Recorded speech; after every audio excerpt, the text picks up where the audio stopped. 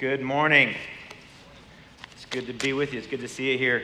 Man, what a beautiful day out there, right? It's cold, but the sun is shining, and I was driving down the hill this morning in the fog, and it's like this is awesome. But it's a good day to be in the house of the Lord, worshiping together with you, looking at the Word of God together. And today we're looking at the betrayal of Jesus, as Sarah just read for us, and the character of Judas Iscariot, the betrayer of Jesus, has always kind of been a bit of an interesting figure to me. He always kind of fascinated me.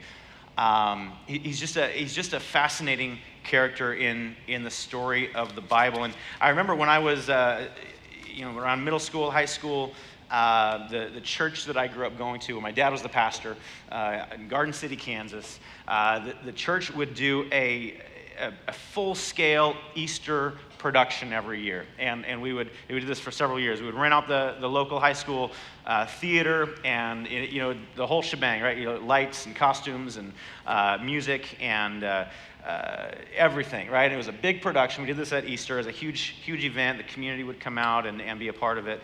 And we called it the Living Last Supper because the first half of the production, the whole thing was a dramatic depiction of the last week of Jesus' life. But the first half specifically was a recreation, kind of a dramatic depiction of the famous painting by Da Vinci, The Last Supper. You know the painting I'm talking about, right? You've seen it. It's one of the most famous paintings in the world. And what is a painting of is the Last Supper, which we just looked at a few weeks ago in Luke, right? The Last Supper. Jesus is seated at the table with his disciples. In the painting, Jesus is right in the center of the table, and all the disciples are kind of surrounding him. They're all on one side of the table, which I always thought was a little funny. It's kind of like, gather around, guys. We got to take a photo, right? Call the waiter over. Hey, can you take a photo? They're all on one side of the table, but they're kind of like, gathered around him, kind of huddled up. And the scene is depicting the moment where Jesus had just told them that one of them was going to betray him. He said, one of you is going to betray me. And in the Gospels, it tells us that they began to question and begin to discuss amongst themselves, is it I? Is it I? Who could it be? And that's what this painting shows. That's the moment that this painting captures. And so in this play that my church would do every year, they would recreate this scene on stage. You got all the disciples, everyone at the table in costume, frozen. All right, so you see the painting, a real-life still version of the painting, and then one by one, each of the disciples would come to life, and they would tell a story. And they would give a monologue about their relationship with Jesus, how Jesus had called them, tell the context of their relationship with Jesus. And one by one, each of the disciples would ask the question to end their speaking portion, is it I? Jesus, is it I? And I remember this, and the thing that stands out to me the most from this was years ago. This was like mid-90s, peak evangelical, like church culture type of thing, right? But like it stuck with me, and in particular, the character of Judas. I can remember almost word for word what Judas said as he gave his reasonings for betraying Jesus, and kind of gave a defense for his motives in his treason is what it really amounted to. And I've always been fascinated by this character of Judas. And I think part of the reason why is we all resonate with a betrayal story. The act of betrayal is something that really hits deep, I think, in a lot of us. Some of the most famous stories throughout history are stories of betrayal. You think of, way back, Julius Caesar and the assassination on his life, and et tu, Brute, right? He was betrayed by his friend. You think about the American Revolution. In American history, you've got Benedict Arnold, right? He fought for the Revolutionary Army, and then he defected to the British, and then he ended up fighting against his fellow Americans, and so Benedict Arnold is kind of held as this kind of an example of a great betrayer. And then of course, the moment in Empire Strikes Back when it's revealed that Lando has been working with Darth Vader. No! Han, not Han. One of the greatest betrayals of all time, right? But we are looking at the greatest betrayal of all time today in Judas betraying his friend Jesus, his master Jesus. And what we're going to see in this passage, and in this, we know and we understand that betrayal stories resonate with us deeply. And Luke in this passage is showing us, he's really giving us a sense of the scope of what Jesus is going through as he moves closer and closer to the cross. And each of the Gospels kind of looks at this progression, looks at this narrative from a different perspective. They give different details and try to highlight different things.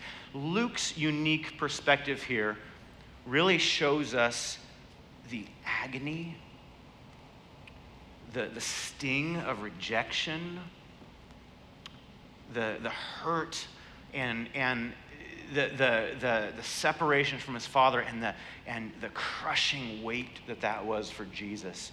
And so we see a series of increasingly crushing rejections and betrayals as we go through this story in Luke. And he's painting a picture of a man who is going down further and further into a place of rejection and darkness and pain. And this story is one of those stories. And in this story, we see Jesus, one of his closest friends turns his back on him and betrays him.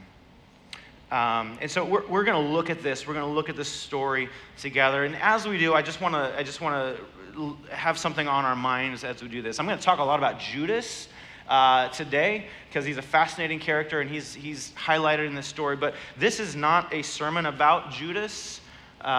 This is the main character in this story is not Judas.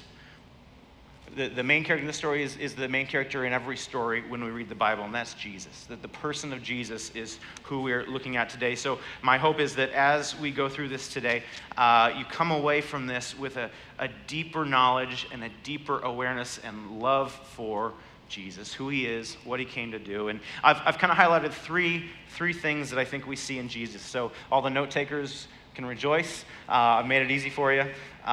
Since I'm a pastor's kid, they're even all P's, right? So all P words. So I had to do it. So we're going to look at his pain. We're going to look at his plan, and we're going to look at his promise. Jesus' pain, his plan, and his promise. And so first off, we're going to focus on the pain that Jesus experiences here in this moment in Luke 22. We see that Jesus experiences betrayal at the hands of his friend. And like I said, it's part of a series of increasingly crushing and devastating rejections, ultimately leading to the cross. Read in verse 47 with me. While he was still speaking, there came a crowd, and the man called Judas, one of the 12, was leading them. He drew near to Jesus to kiss him. And what's the scene here? If you were here last week, the passage immediately before this is the scene of Jesus in the garden. He's praying to the Father, asking God, Lord, is there any way for this cup to pass from me? And we see the agony of the realization that this is the only way, right? And we see the resolve of Jesus to be obedient to the Father as he prays in the garden. And immediately following this scene, he's come to this place of tasting the agony that's to come, right? Tasting the rejection, the separation from his Father that's to come. And immediately following that is when this scene takes place and these events are set into motion. Now, we knew this was coming, right? This is no like big reveal or major spoiler because Luke has told us earlier in the chapter that Judas was planning to betray Jesus. This is the moment.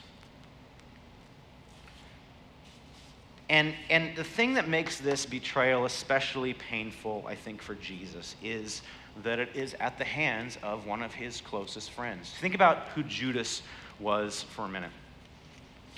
Judas is repeatedly referred to all throughout the Gospels, all throughout the Bible, as one of the 12 disciples. He's one of the inner circle of Jesus' followers. Jesus had lots of followers, right? Hundreds of followers, people who listened to his teaching, who were following him as he traveled and as he spoke. But these guys were the ones that lived with him, right?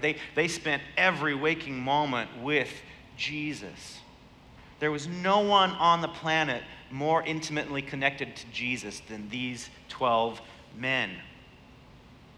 And Judas is one of these guys, and he's even listed or referenced in John 6. There's a passage where John tells us that many people began to desert Jesus because his teaching was too hard. And it says the 12, though, remained with Jesus. And in that passage, Judas is referenced. He's referenced as the one who will eventually betray Jesus, but he's there, right? He stayed faithful to Jesus when so many were abandoning him.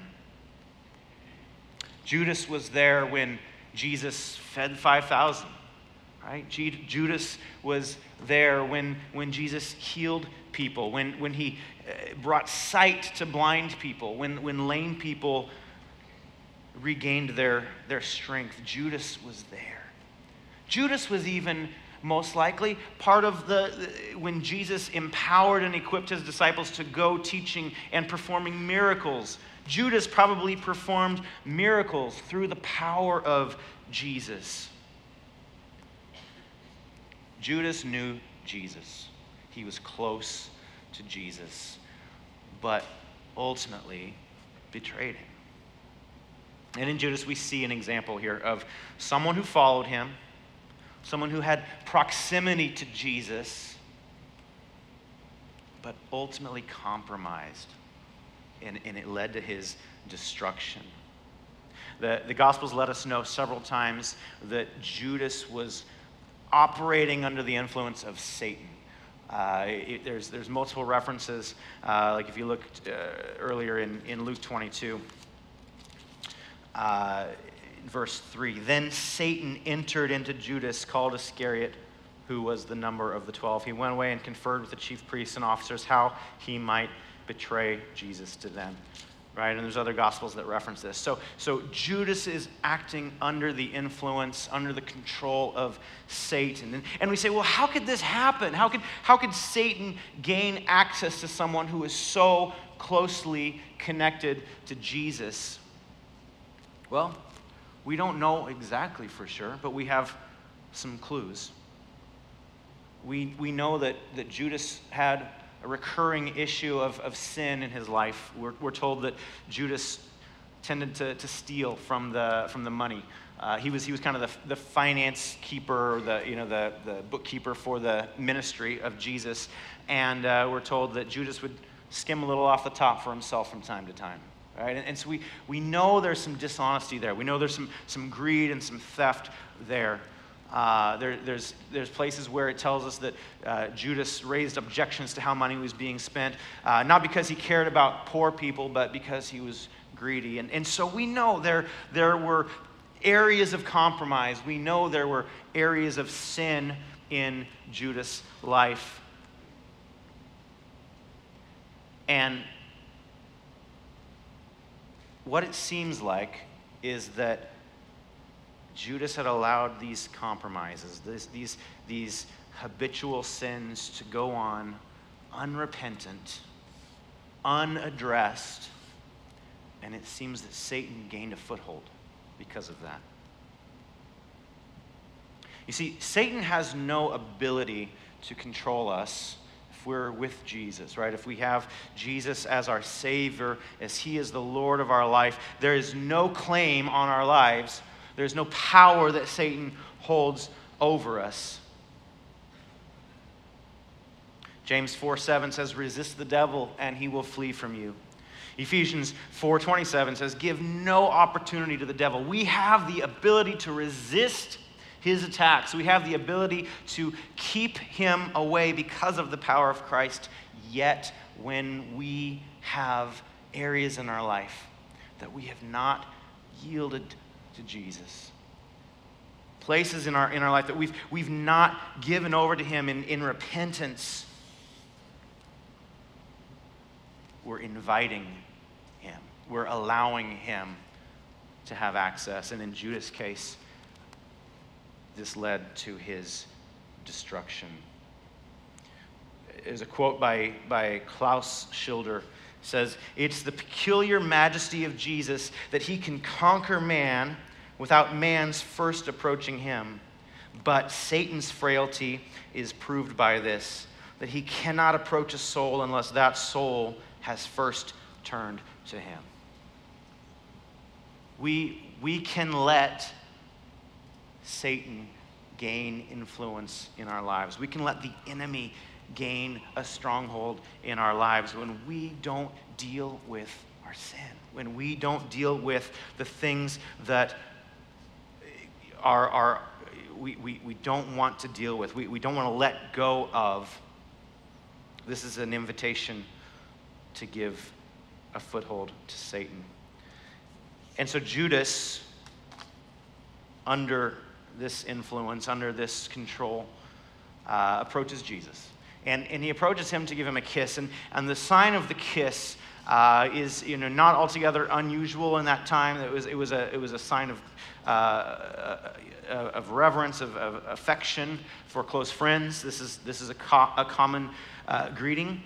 But because it's a sign of affection, it makes this act especially painful, I think, for Jesus. It's a special type of hypocrisy to approach Jesus in intimacy, but do it as an act of betrayal. So Judas approaches Jesus. In verse 48, Jesus said to him, "Judas, would you betray the Son of Man with a kiss?"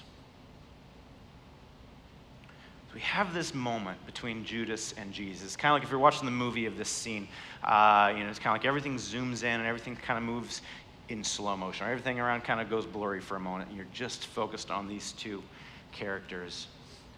And Jesus is not surprised. He doesn't react in fear.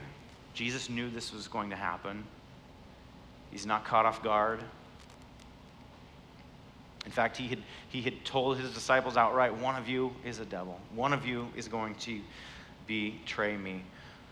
And in the midst of this pain of rejection, in the midst of this sting, right, the knife is being stabbed in Jesus' back, how does he respond?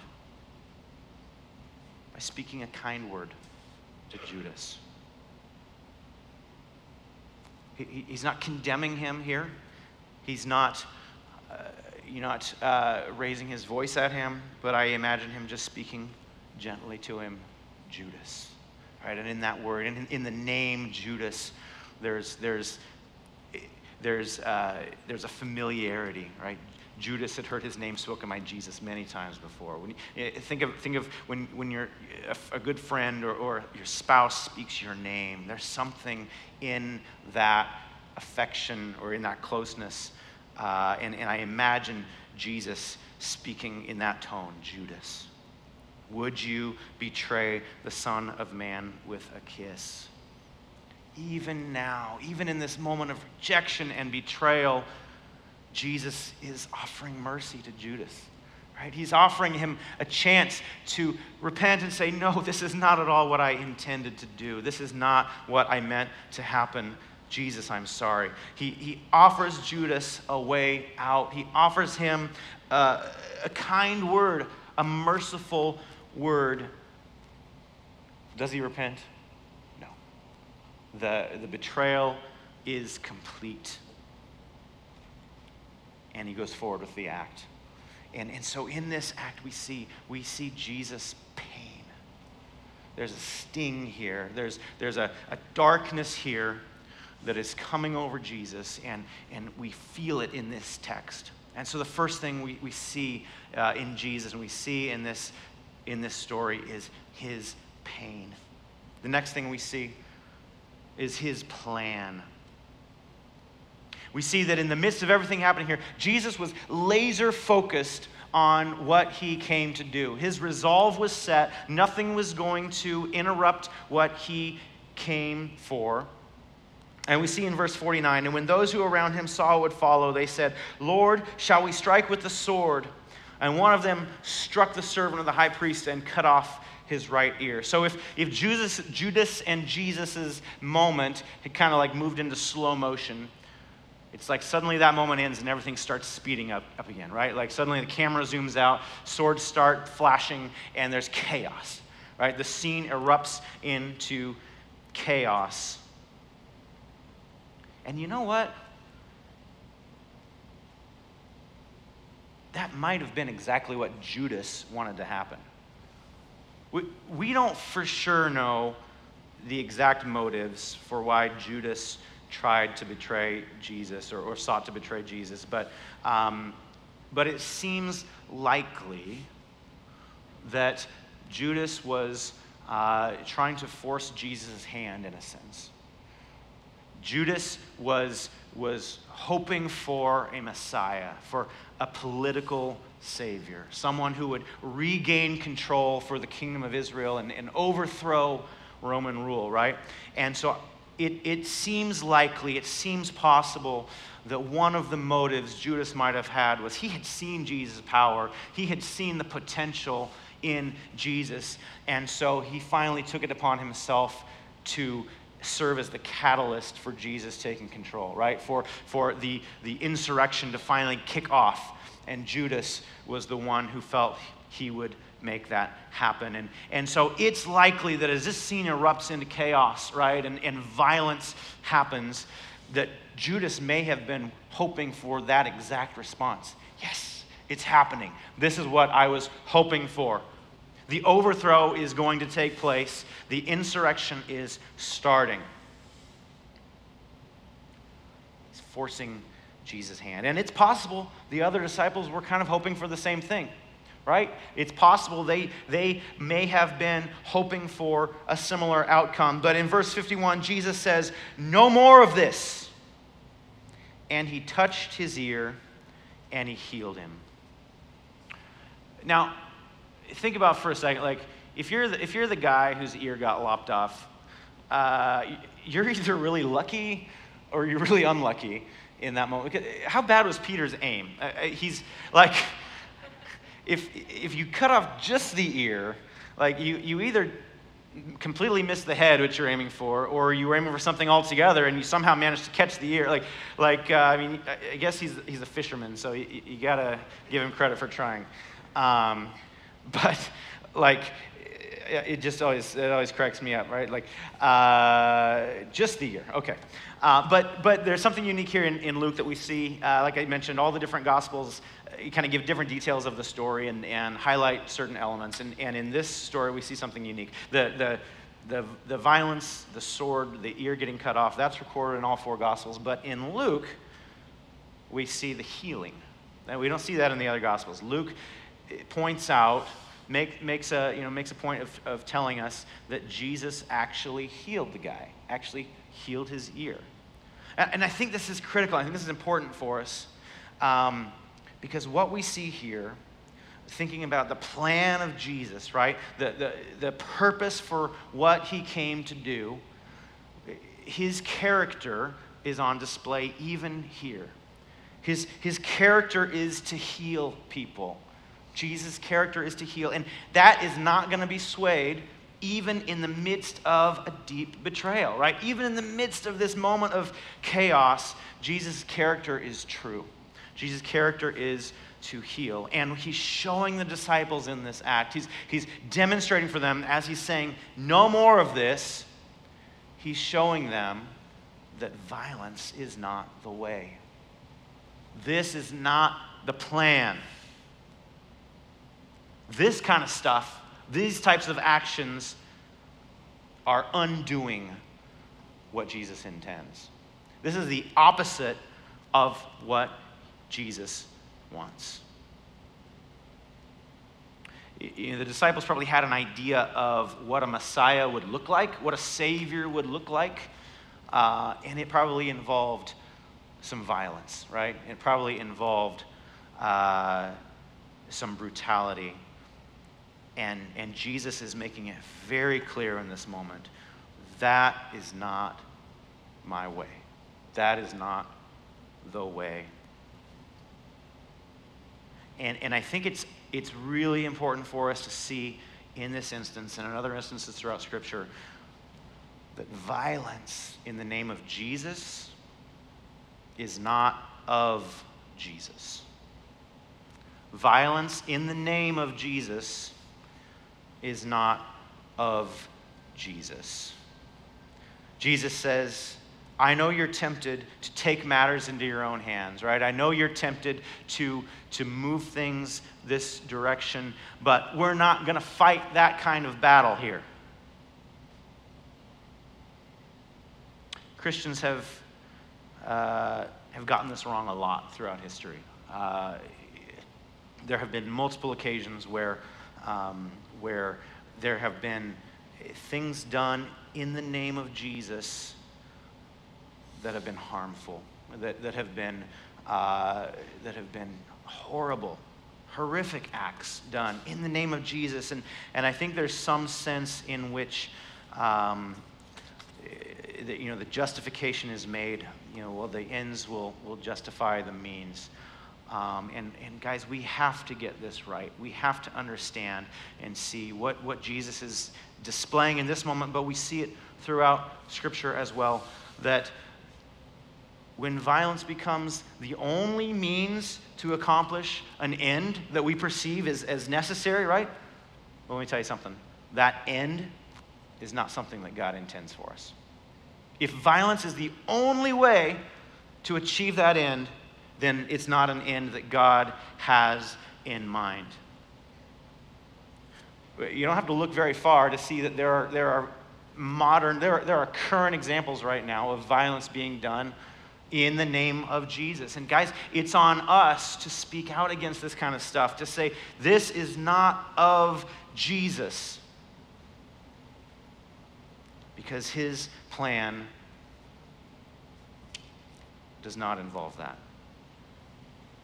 If there's any question about the type of Messiah Jesus is, he was demonstrating it for his disciples in that moment, and he demonstrates it for us if we look through Scripture. I mean, this is consistent with his character. He said in Luke 6, way back when we looked at that passage, right? Love your enemies, do good to those who hate you. He says, if someone slaps you on one cheek, turn the other cheek to them, right? This is the way of Jesus. And here's what's, I think, kind of embedded in this. If we're going to rely on Jesus to accomplish his means and not feel like we need to step in and take things into our own hands, what are we doing in that? Well, we're trusting Jesus, right? We're trusting God and his power and his sovereignty. And we have to understand the plan of Jesus, right? What he came to accomplish has never depended on our help. It was never dependent on us. His plan has always been his idea and his work. So we see just a glimpse in this passage. We see a glimpse here of Jesus' plan. And it's his plan. Right? It's not our plan. He's the one who thought it up. He's the one who's doing the work. And the last thing I want to look at is, as far as what we see in Jesus in this passage, is his promise. We see that Jesus allows a temporary victory for the sake of his larger, ultimate triumph, which is to come. Verse 52, then Jesus said to the chief priests and the officers of the temple and elders who had come out against him, have you come out as against a robber with swords and clubs? When I was with you day after day in the temple, you did not lay hands on me. But this is your hour and the power of darkness.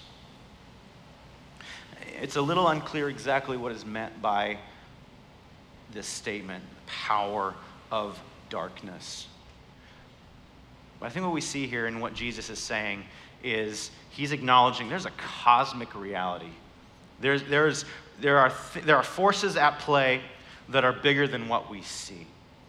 There's a kingdom of light, and there's a kingdom of darkness.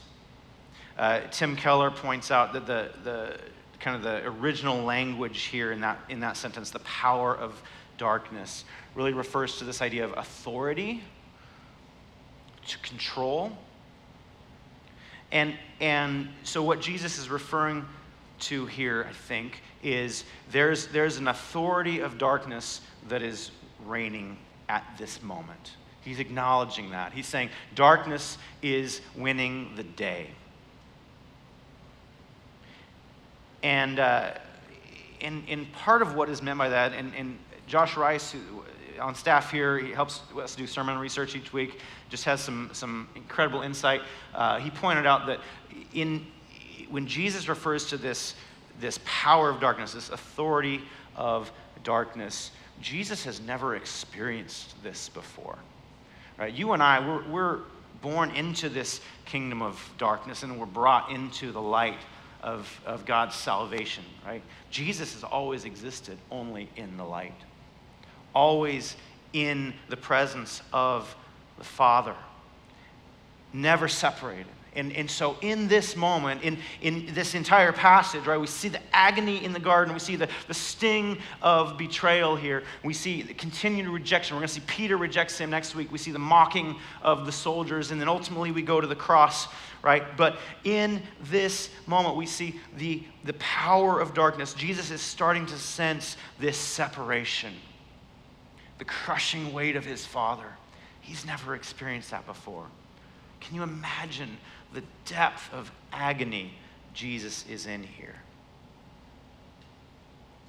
As Jesus is saying, there's a temporary authority that the darkness is being granted right now. And it's important that it's temporary, right?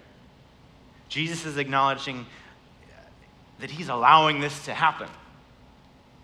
He's making a point, he's making us a promise that this triumph is temporary, it's necessary, but he's allowing this to happen in order to accomplish his ultimate victory over the darkness. In order for Jesus to win, he has to lose this battle.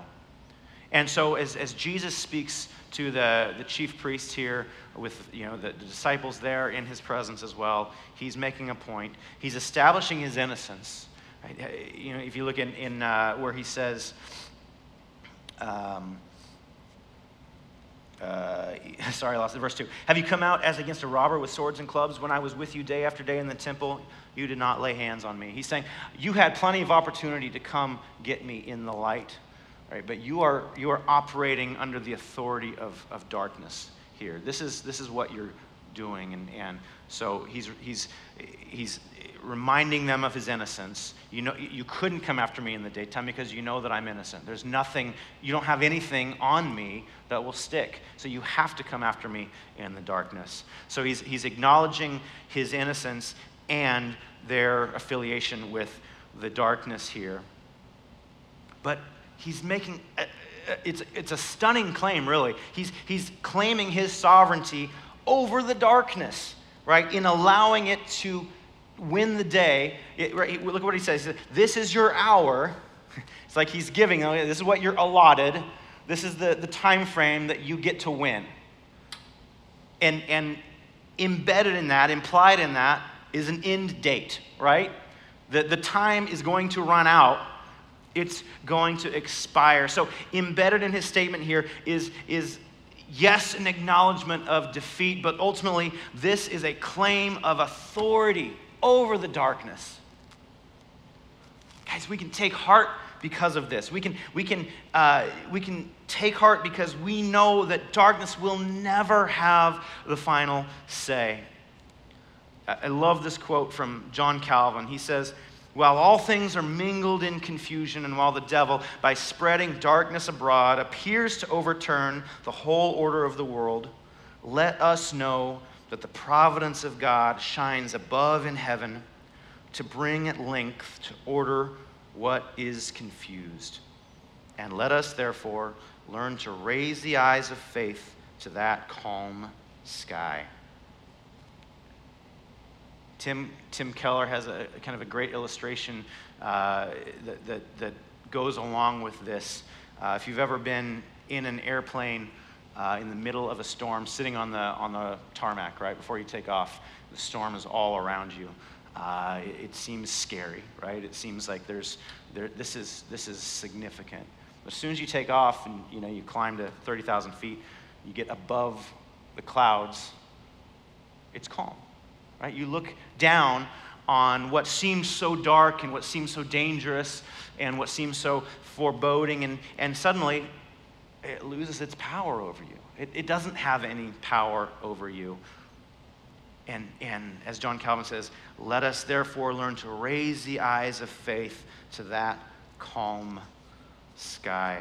Man, what a good God. What a beautiful Savior we have in the midst of this betrayal, right? In the midst of this dark moment for Jesus, he delivers comfort for us by reminding us of his power, and in that, his promise. His promise. He's not going to let this be the end. He said, there's a different ending to this story, and I am in control of it. So those are the three things that I think that as we look at this passage, we see Jesus' pain, the suffering that he endured, the betrayal that he endured. We see his plan. He was the one who is calling the shots here.